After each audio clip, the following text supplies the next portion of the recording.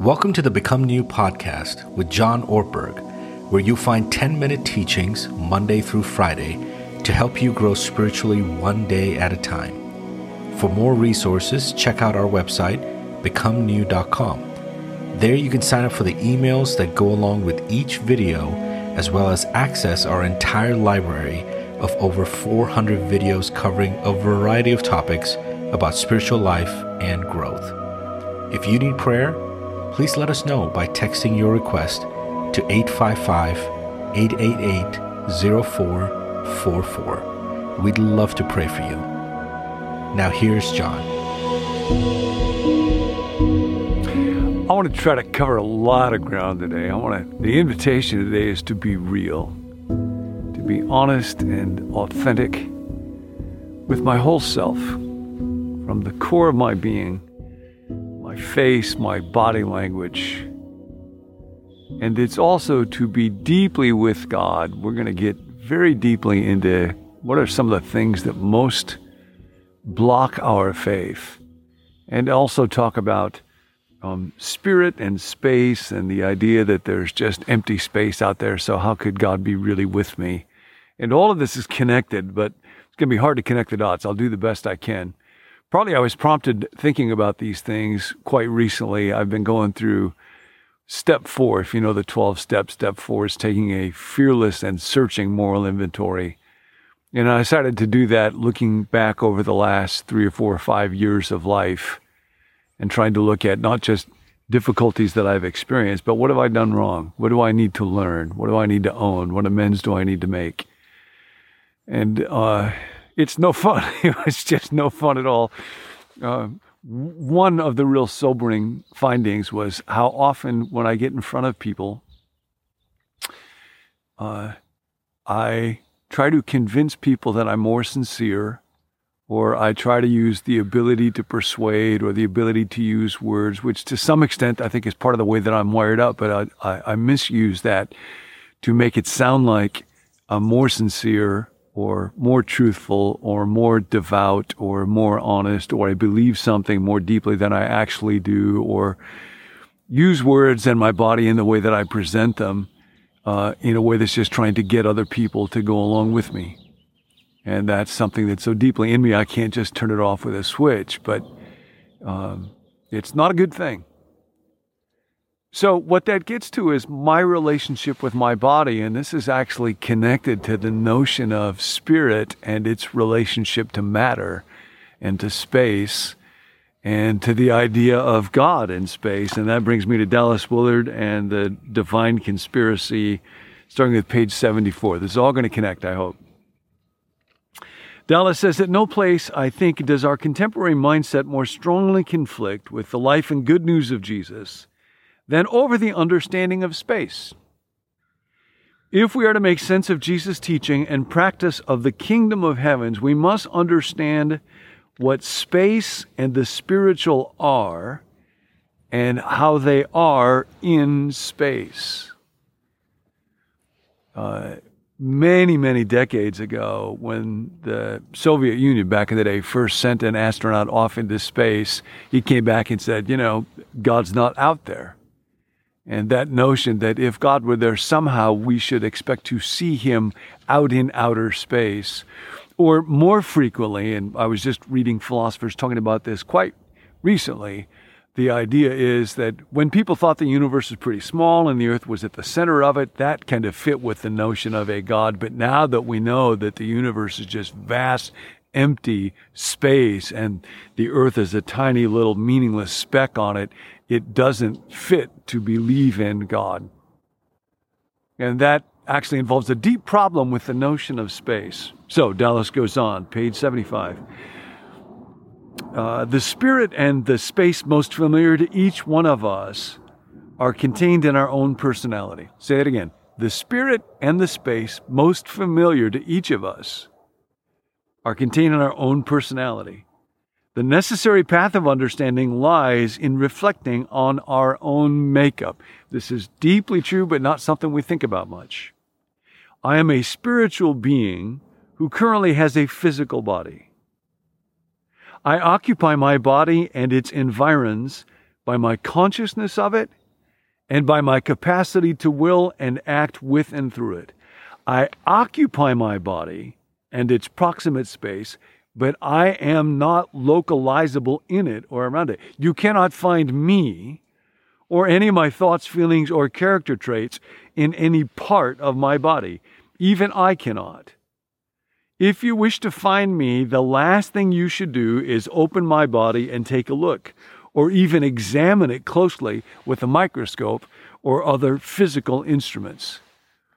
Now, I was reading a scientific article. Apparently, the human body, if you think about an atom and a proton, a nucleus, and electrons, how much space there is in an atom. If you took the nucleus of an atom, the atom itself, where the electrons can orbit, would be the size of a baseball stadium, and the nucleus would be the size of a peanut. What that means is that your body is 99.9999999% empty space. If it was possible to have a little person the size of an atom go in a little atom-sized spaceship and travel through your body, all they would see is pretty much empty space. What they would see is pretty much what we see when we travel through the universe. And if they were to say, well, there's nothing here, it's ridiculous to believe that there is a person existing here because it's all empty space, we would know how foolish that is, because we experience our matter, and it comes under the reign of our spirit. Your spirit, your will, your thoughts, your mind are not matter. They're not atoms. They're not neurons. They occupy our bodies, but we ourselves can't be found in any little piece of our body. And Dallas writes, the unity of experience that constitutes a human self cannot be located at any point in or around my body, not even in my brain. Yet I am present as an agent or causal influence with and about my body. Your body, if you want to use biblical language for this, is glorified matter. We see what matter is capable of in a human person, because in a person, matter comes under the influence of and is able to serve will and purpose. That's glorious. Dallas goes on, the human face, and especially the eyes, are not just additional physical objects in space. We say the eyes are the windows of the soul, and there is much truth in it. They, and the face and hands, are areas in space where the spiritual reality of the person becomes present to others.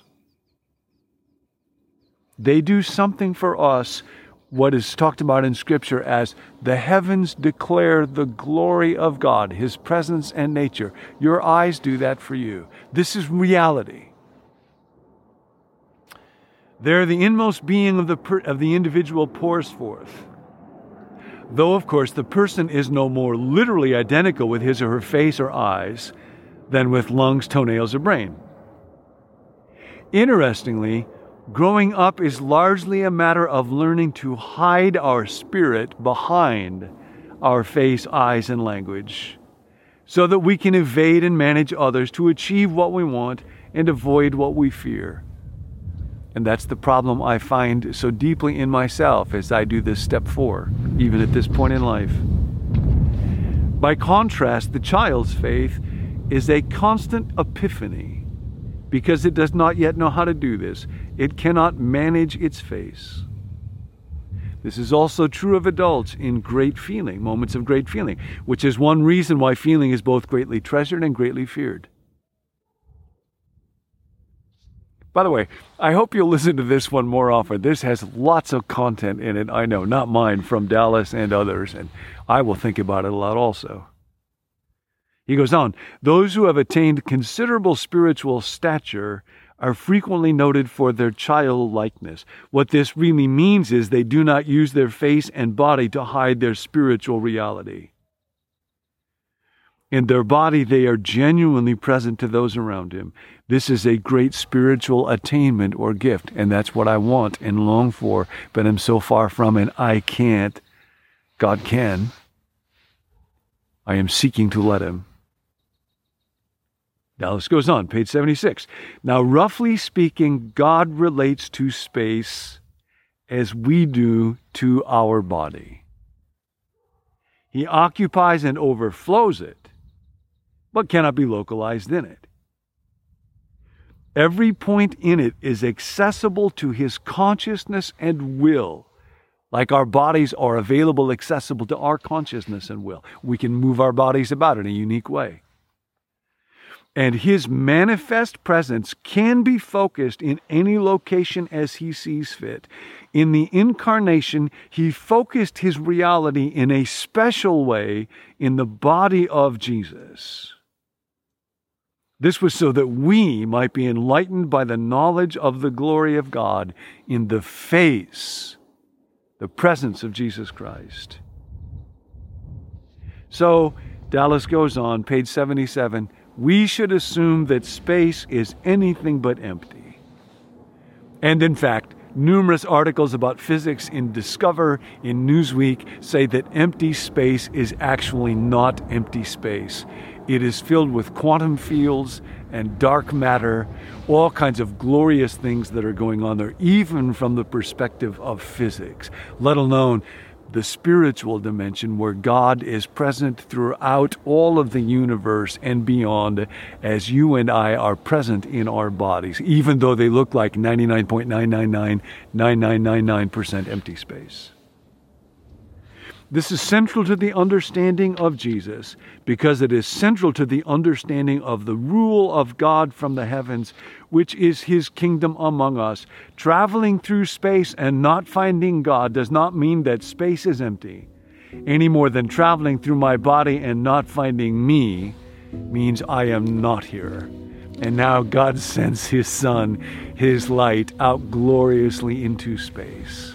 Today, seek to be real. God, would you help my face, my eyes, my voice, my body to be the undisguised expression of my spirit? I can't. Would you help me do that? Today, be real and be with. You do not live in a vast, dark universe of cold, empty space. He lights it up every moment, every inch. Be real. Be with second thoughts about the universe.